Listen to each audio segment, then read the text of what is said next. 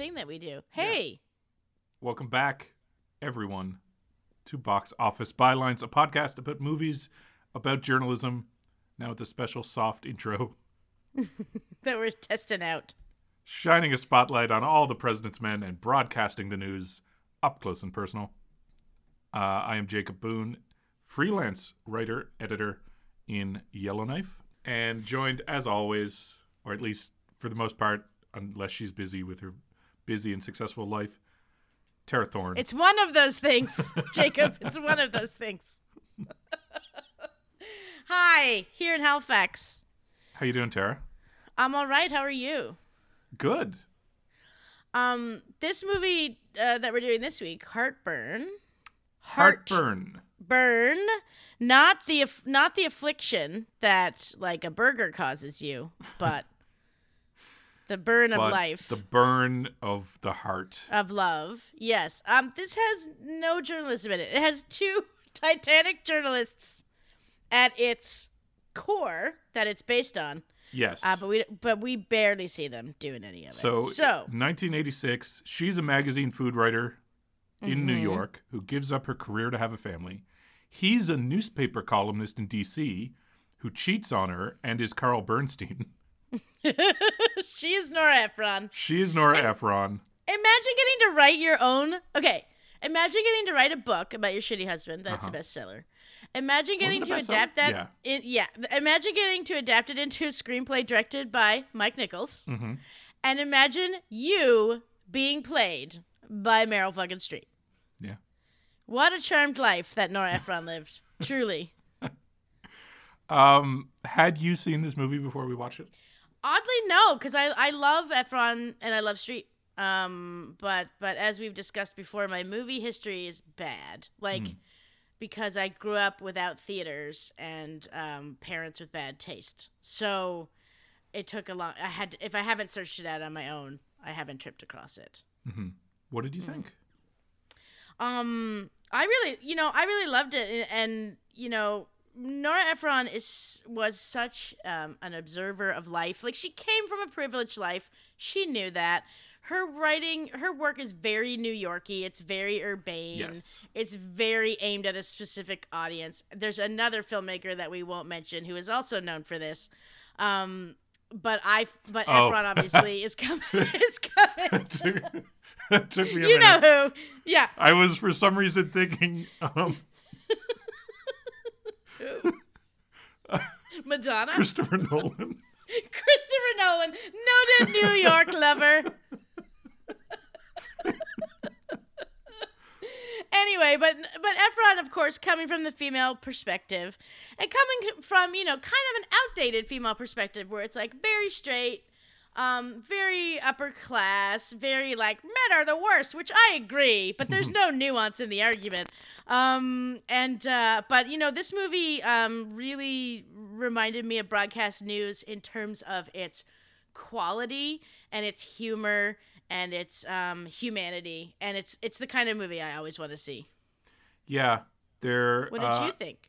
As you said, there's less journalism than I thought going in. I assumed we'd get there should have been some. A couple of scenes because they're both in their craft, and we do get a couple scenes at her office. Her office with Jeff Daniels as an editor who's kind of also in love with her. And there is a paperwork montage.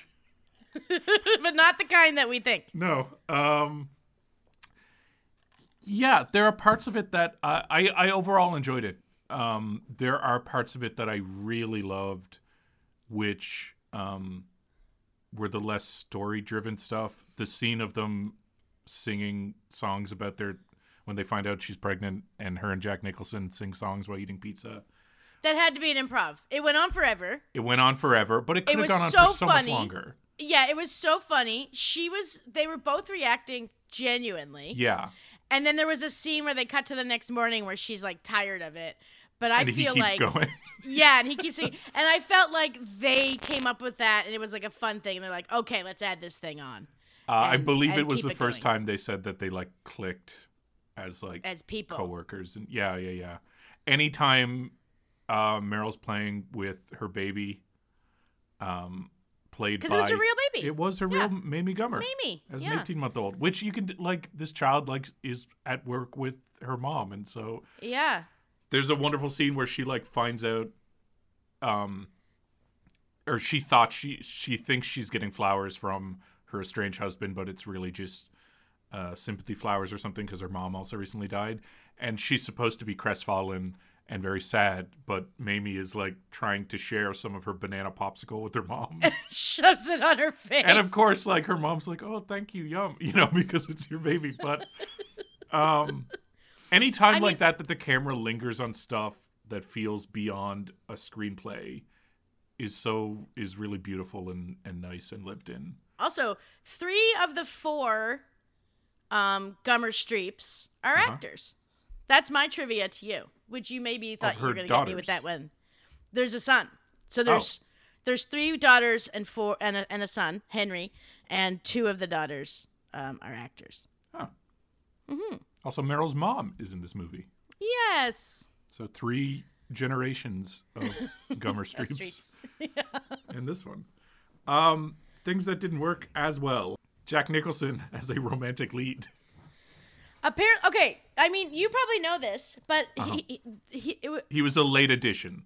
Mandy Patinkin had literally shot his opening day, including a sex scene, and they fired him. And Jack came in as a favor to Nichols because he always wanted to work with Meryl Streep, and like too also much, because they offered him like $5 million.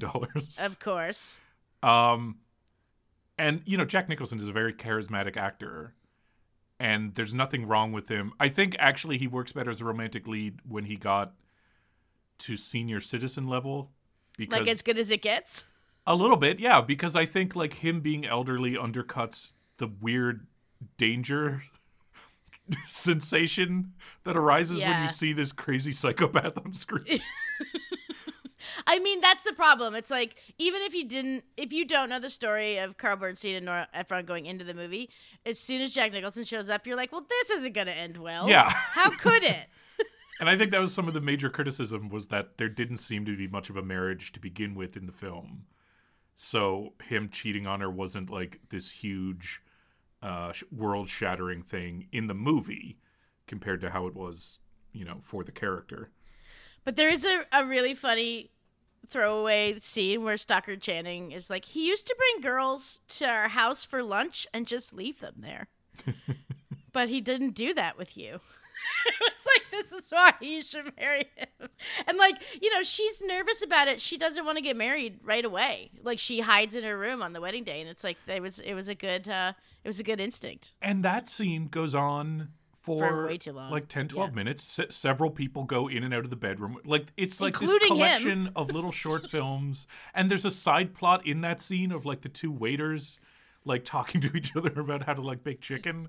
Yeah, being very gay. There's a couple things that didn't age well. Yeah, that's definitely true. There was the flaming emasculating discussion about food. And then there's the "here's my child with a teepee" scene that didn't go so great. And Kevin then there's Spacey. Kevin Spacey's not going to age well. And then she's a dyke. Yeah. Also not great. There's a few things that are very of its time. Group therapy.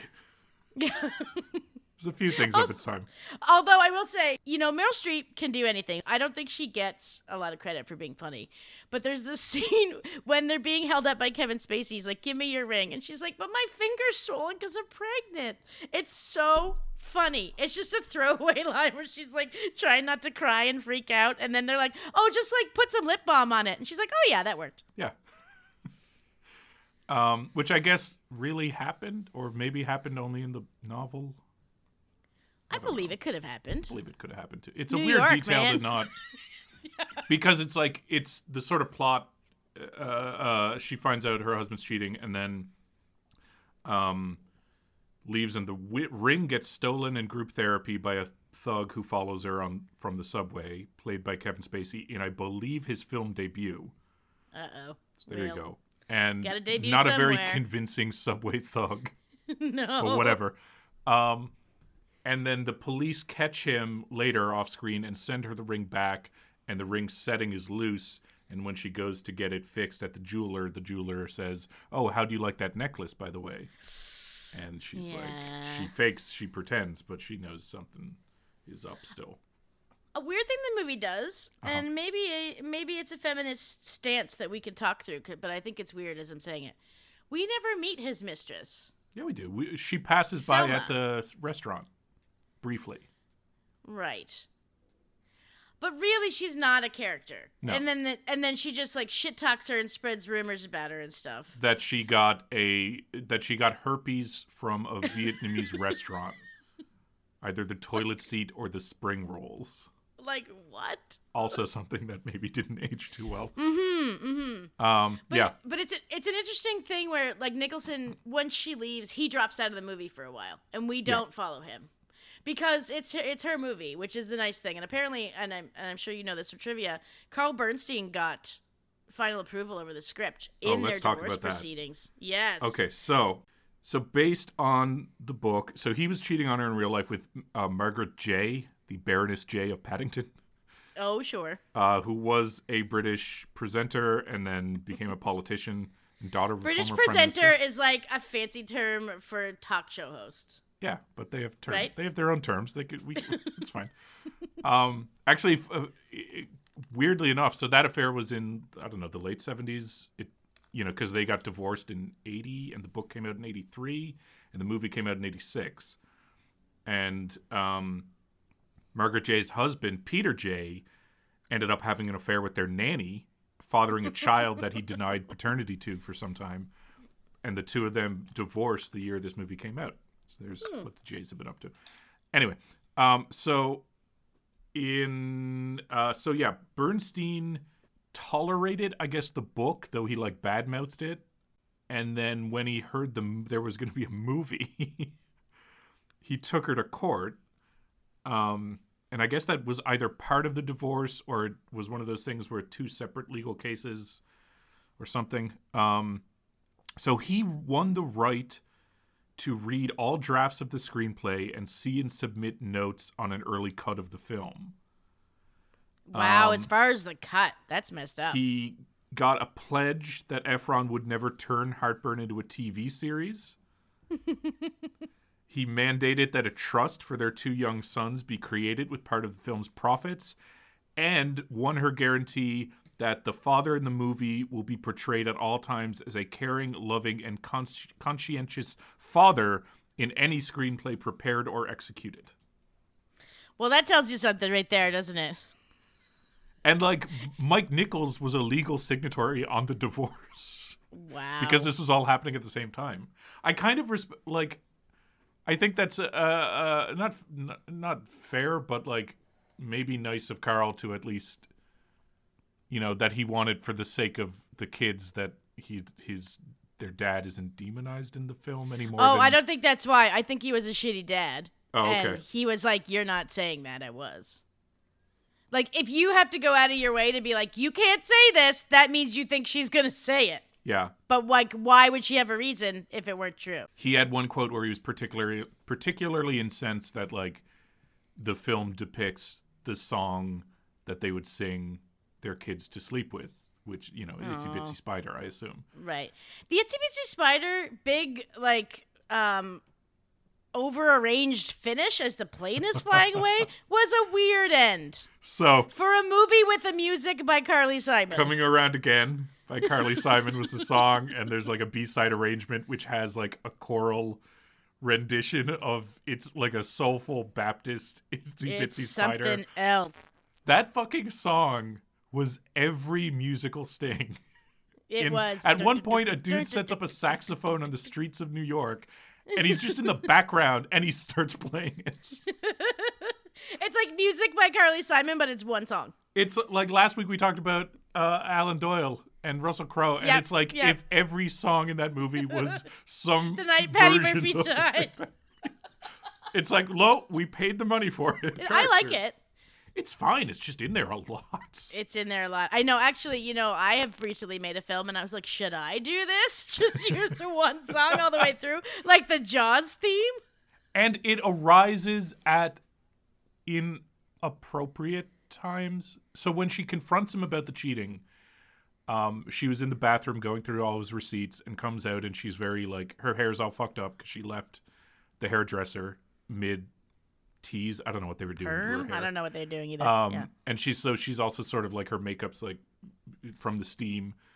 She looks weird. And he's in a tuxedo shirt with a bow tie undone and he's already taken his pants off. So he's in his underwear. And I was fully ready for 20 minutes of these two actors looking ridiculous, having an incredible argument between them. And we just kind of get a couple lines and then smash cuts to her packing her suitcase to that fucking song again. Yeah. Which is he's like lively. Yeah. He's like, I'm not talking about this. And he leaves. Yeah. It's like, oh, okay. So there are things I really like, but there are also times I wish the movie was different or doing other things. Catherine O'Hara appears. That's nice. Yeah. Dr. Channing's nice. Yakov Smirnoff. Yes. Milos Forman, the director, also makes making an his appearance. film debut. Yeah. Why? I don't know. He's the one who says dyke the first time. Uh-huh. Yeah. And then Catherine O'Hara says it the second time. And then there's a weird pie in the face for Jack Nicholson in that scene. That whole scene's very weird. I felt like it was like, Milos Forman's here. We're going to write a scene around him. And we'll go from there. The book, I guess, goes like that's more of the payoff of her being a food writer. Right. Which, again, we don't get much of here other than she tries to organize a rice pudding contest.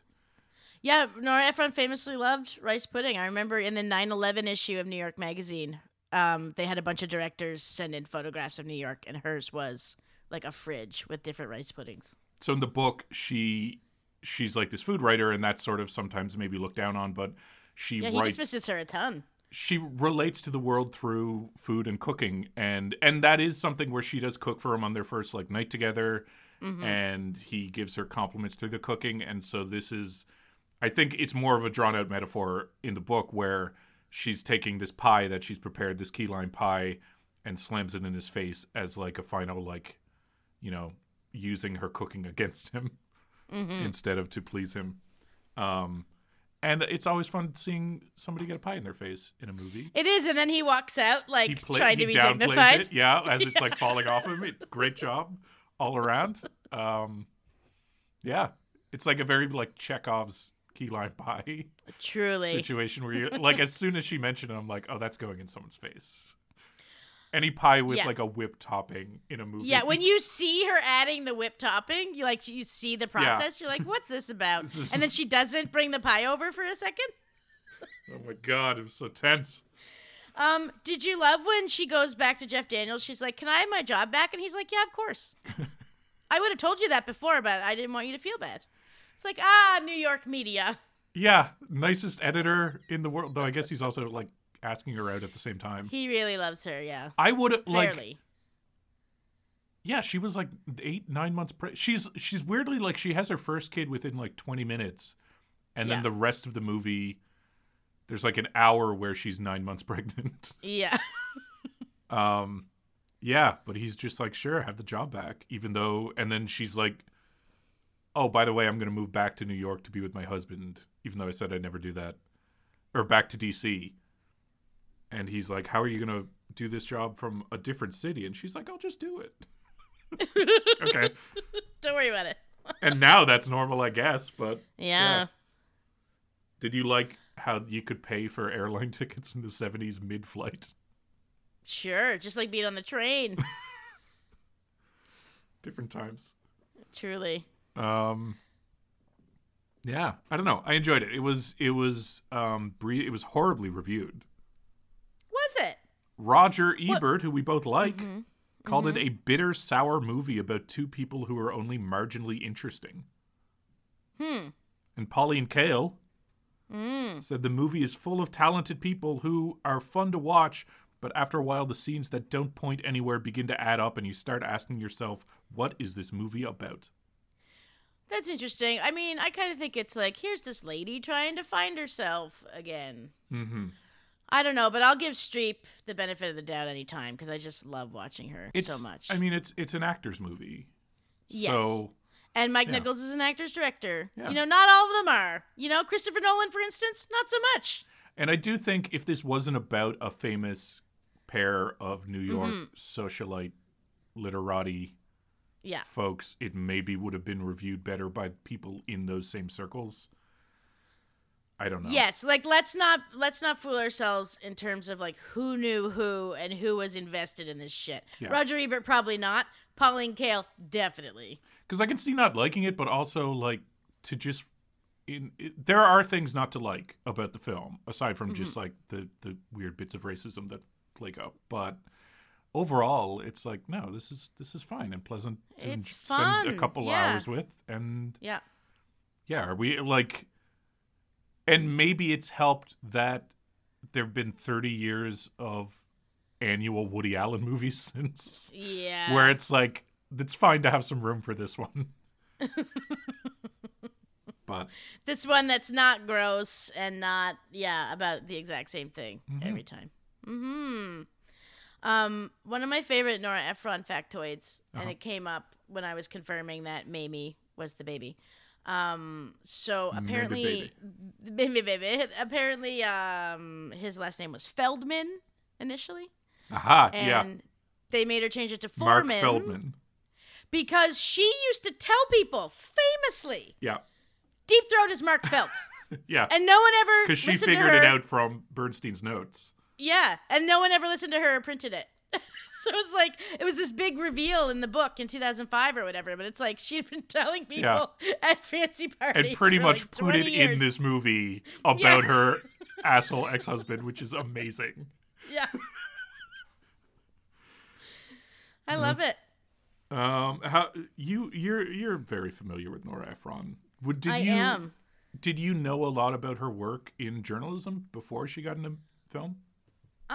I knew she had been at like various New York publications. Yes, I knew she had, because there aren't that many journalists who have become screenwriters and directors. So like the other one would be Gillian Flynn is the other one that I can think of. But I don't read a lot, which is like a known sad fact about me, but I have a few Nora Ephron books because she was a terrific writer in all forms. Yeah. We recently watched, not you and I, but me at home and my partner, Good Girls Revolt or Good Girl Revolt. I forget if it's plural girls, but it's an Amazon adaptation of the book or magazine article Nora wrote about the class action she filed for sexual discrimination against Newsweek, which was her first job. She was hired as a mail girl because they didn't hire women writers, she was told. And she eventually left and filed that suit, which made them high. But anyways, it's on Amazon as a series. It's sort of Mad Men-esque of like, here's a retro time where female characters come into a newsroom and start trying to do some journalism. And also, annoyingly, it's very much about their love lives, I would say, too. It was only one season. It was canceled. But it's out there if you want to check it out. I don't think it's historically all that accurate, but anyway. She's also one of the most successful female directors of all time, and I often pitch Nancy Meyers as evil Nora Ephron. Nancy Meyers, I think, is one of the is probably above her in terms of box office, but yeah, she definitely sets us back. But Nora, of course, made classics like Sleepless in Seattle, You've Got Mail, Bewitched, not so great. Her last film was Julie and Julia, which was a lovely street performance as well. She also co-wrote. Well, she did rewrite work on All the President's Men, which I think we've talked about before. But she co-scripted Silkwood,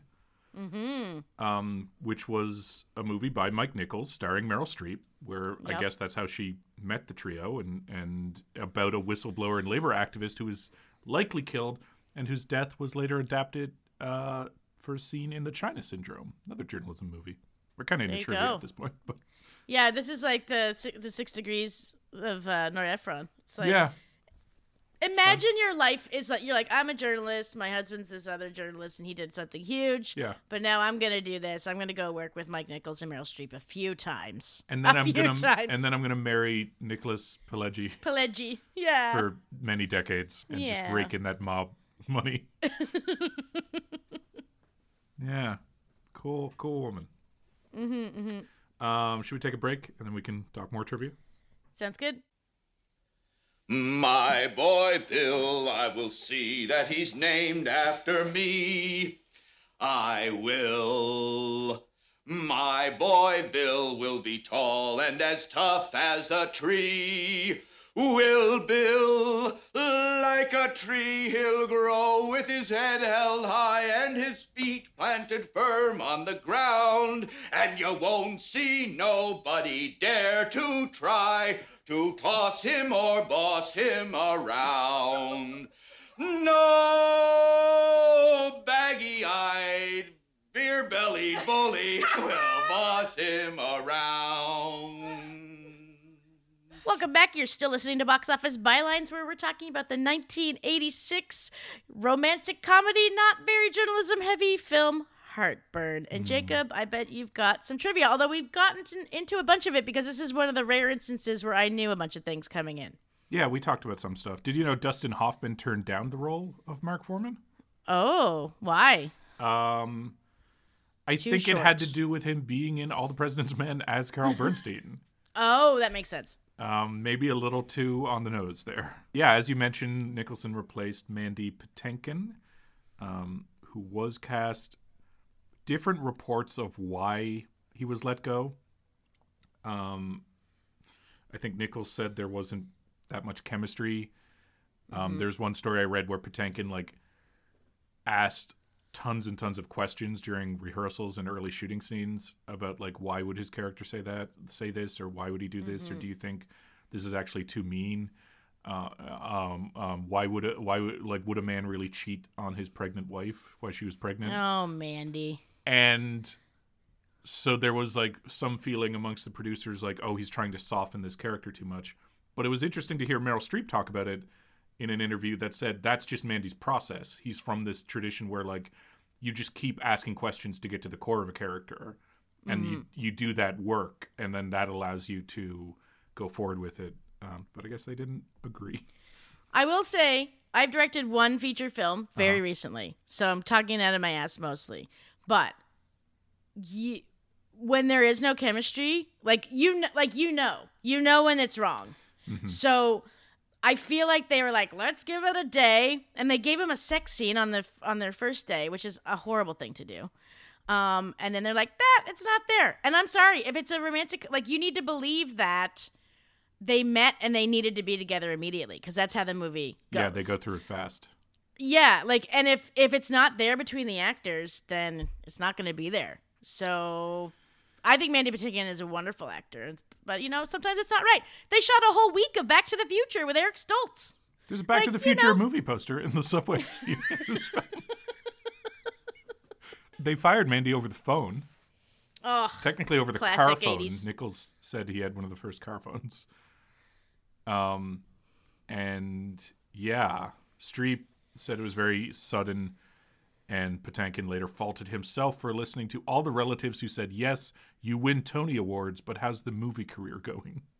Said that he was ambivalent about the role and believed Nichols always wanted another actor, and he was devastated but understood it later on.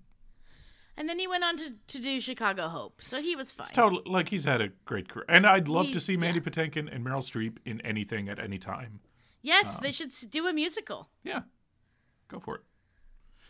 Meryl Streep was pregnant in real life during the making of the film. 3 months, but they had to still put a fake 9-month belly on her for her times. Tony Shalhoub's first feature film role. What did he do? Yeah, do you remember seeing him? No. No, all of his scenes, almost all of them were cut. He's a passenger. The only time he's seen in the movie is very, very briefly as a passenger on a plane sitting behind Jack Nicholson. He had a love scene with Meryl Streep. Oh. I saw a reference to how there were parts of it where her fantasy world spins off more, and so I think maybe she like thought about having an affair with this random guy she sees. Oh, But those scenes it were wouldn't have been so confusing to the sympathetic. audience. Yeah, Because there's like, yeah, she yeah. watches Masterpiece Theater, and the PBS guy like narrates her story in a very like magic realism kind of way. Yes. So I guess there was more of that, but Yeah, that was a good move to cut that out. Also, Tony Shalhoub. So if you watch the 1992-3 classic Addams Family Values, of course. there's a scene where Debbie Jelinski, is played by Joan Cusack, goes and sings Macho Man in a bar because she thinks she's murdered Fester. And one of the Navy guys in the bar is Tony Shalhoub. I remember that. Yeah. It's just they're singing the God. New York singing actors yeah. showing up in everything. Yeah. Streep admitted in 2014 on The Tonight Show, starring Jimmy Fallon, that daughter Mamie Gummer was credited under the name Natalie Stern, which was done so that there would be no photographs of her daughter, who was only 18 months old at the time of filming, which I think is very nice. What a great mom. Yeah. Mamie would go on to play her daughter in an underrated Diablo Cody Jonathan Demme jam called Ricky and the Flash. Didn't know that. They have the same face. It's fucked. Yeah, they do. The daughters look like her. Yeah, they really do. After saying she was going to make a key lime pie for dinner, Streep is seen at the produce department buying regular limes rather than key limes. I noticed that when I was watching. I didn't know there was a difference. Key limes are smaller. They have a thinner skin husk. That is something I you think would they're know. sweeter too. Okay. It's Wow. Anyway, it's fine. I hope someone got fired over that. Streep said that she didn't try to, it was difficult because you're playing a character based on Nora Ephron, and Nora Ephron is the screenwriter, and she's there every day of filming. But she didn't want to, just do an imitation of her. But she said she did steal certain things from Nora that were patently obvious, like her glasses, her terrible posture. And she also said, I tried to get as thin as she was, but I never could, and that always pleased her. I've only recently, over the last year, I guess, learned more about Nora Ephron's journalism career pre-screenwriting and sort of her like place in the new journalism field, which doesn't get as much recognition as the big dicks of new journalism. Or even like Joan Didion, who apparently they were friends, which I would love to see that movie. But we've talked before about how in the better journalism movies, even though this doesn't have a lot of journalism in it, the love story is always between the reporter and the work. And I do think that sort of this does have that theme because she does want to get back to the work and she does kind of gain that independence too. And we know Nora Ephron's story. But also, Nora wrote, I don't know if anyone has read, and if they haven't, they should go read Journalism, A Love Story, the magazine piece she wrote, which is available online. And it's very good, and I just thought I'd read a quote at the end for us from that, if that's all right. That sounds lovely. She says, now I know there's no such thing as the truth, that people are constantly misquoted, that news organizations are full of conspiracy, and that anyway, ineptness is a kind of conspiracy, that emotional detachment and cynicism only get you so far, but for many years I was in love with journalism. I loved the pack, I loved smoking and drinking scotch and playing dollar poker. I didn't know much about anything, and I was in a profession where you didn't have to. I loved the deadlines, I loved the speed, I loved that you wrap the fish. I think that's a very nice quote.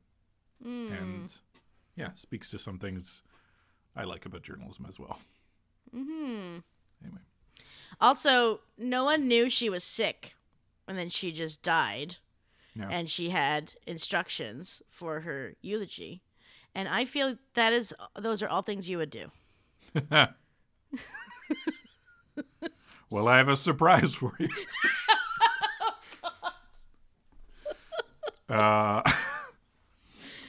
One thing I would definitely not serve at my funeral or wake.